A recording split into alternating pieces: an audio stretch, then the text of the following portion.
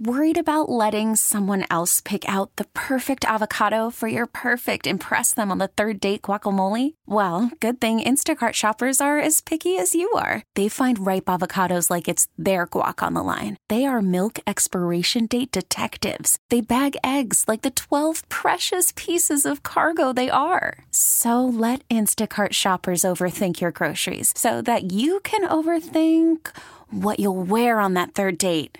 Download the Instacart app to get free delivery on your first 3 orders while supplies last. Minimum $10 per order. Additional terms apply. I have to tell you, I was even surprised at the quantity, and we know about the quality, but just the sheer amount of Cub fans in Boston over the weekend. It was really impressive, and I think Red Sox fans were a little aggravated by that, which made for a pretty impressive atmosphere. It was very college football-like at Fenway Park. What I noticed was if the Cubs hit a home run or scored some runs, there'd be a huge ovation from the Cub fans, followed quickly by an onslaught of boos from the Boston Red Sox fans who were getting angry that the Cub fans were being so loud.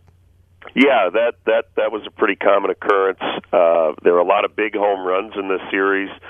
As we know, Rizzo and Bryant. How about Chris Bryant with his family there and his dad, who played for the Red Sox in their minor league system, and we know about Ted Williams and all that. So there were a lot of really fun storylines over the weekend. Unfortunately, the Cubs could only win one of the 3, but they were in every game, as they are just about every day, and it just felt like the team that caught the ball ended up winning, right? It was defense ended up being kind of a big thing when it came to late innings. The Red Sox kicked the ball around on Saturday, and then unfortunately the Cubs had a couple of issues last night.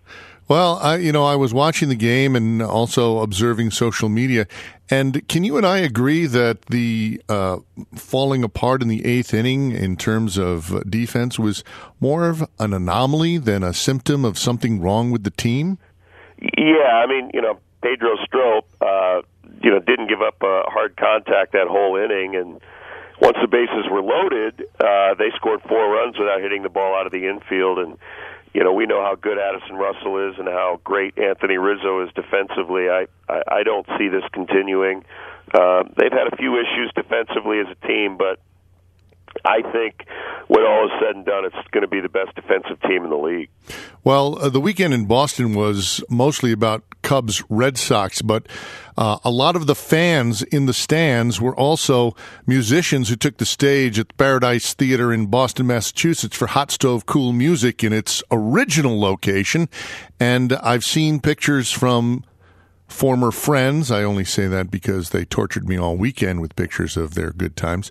Of, let's see, Theo Epstein jumping off a riser, falling backwards, falling over, and I think almost doing a somersault. And also reports of crowd surfing, not only by Theo, but also by Eddie Vedder. Yeah, and by the World Series trophies, too. We missed you, Lynn. It was unbelievable. Oh, yeah, I bet. You're on stage playing bass with Eddie Vedder. You're going, gosh, I sure wish Lynn could be here. I did. I was thinking about you as we were cranking up some Neil Young and The Who, and it was unbelievable. I'll put it this way. As great as the music was, they told me that the first year of Hot Stove Cool Music, I think it was 2000 in Boston, they raised $17,000, which is a good night. Yeah. Any money you can raise for good causes is a great thing. I'm hearing upwards of $750,000 raised for children's charities. So that's how wonderful a night it was, and a good time was had by all. And, I got to bed around 3:30, 4 o'clock in the morning, probably about 3 or 4 hours before everybody else did. Yeah, that's a hard rockin' group. Your single highlight of the concert Saturday night. Well, as we look forward to doing this again in Chicago very soon, cannot wait, and we'll have some more details a little later on this week. I guess to kind of sum up the night, it was so great.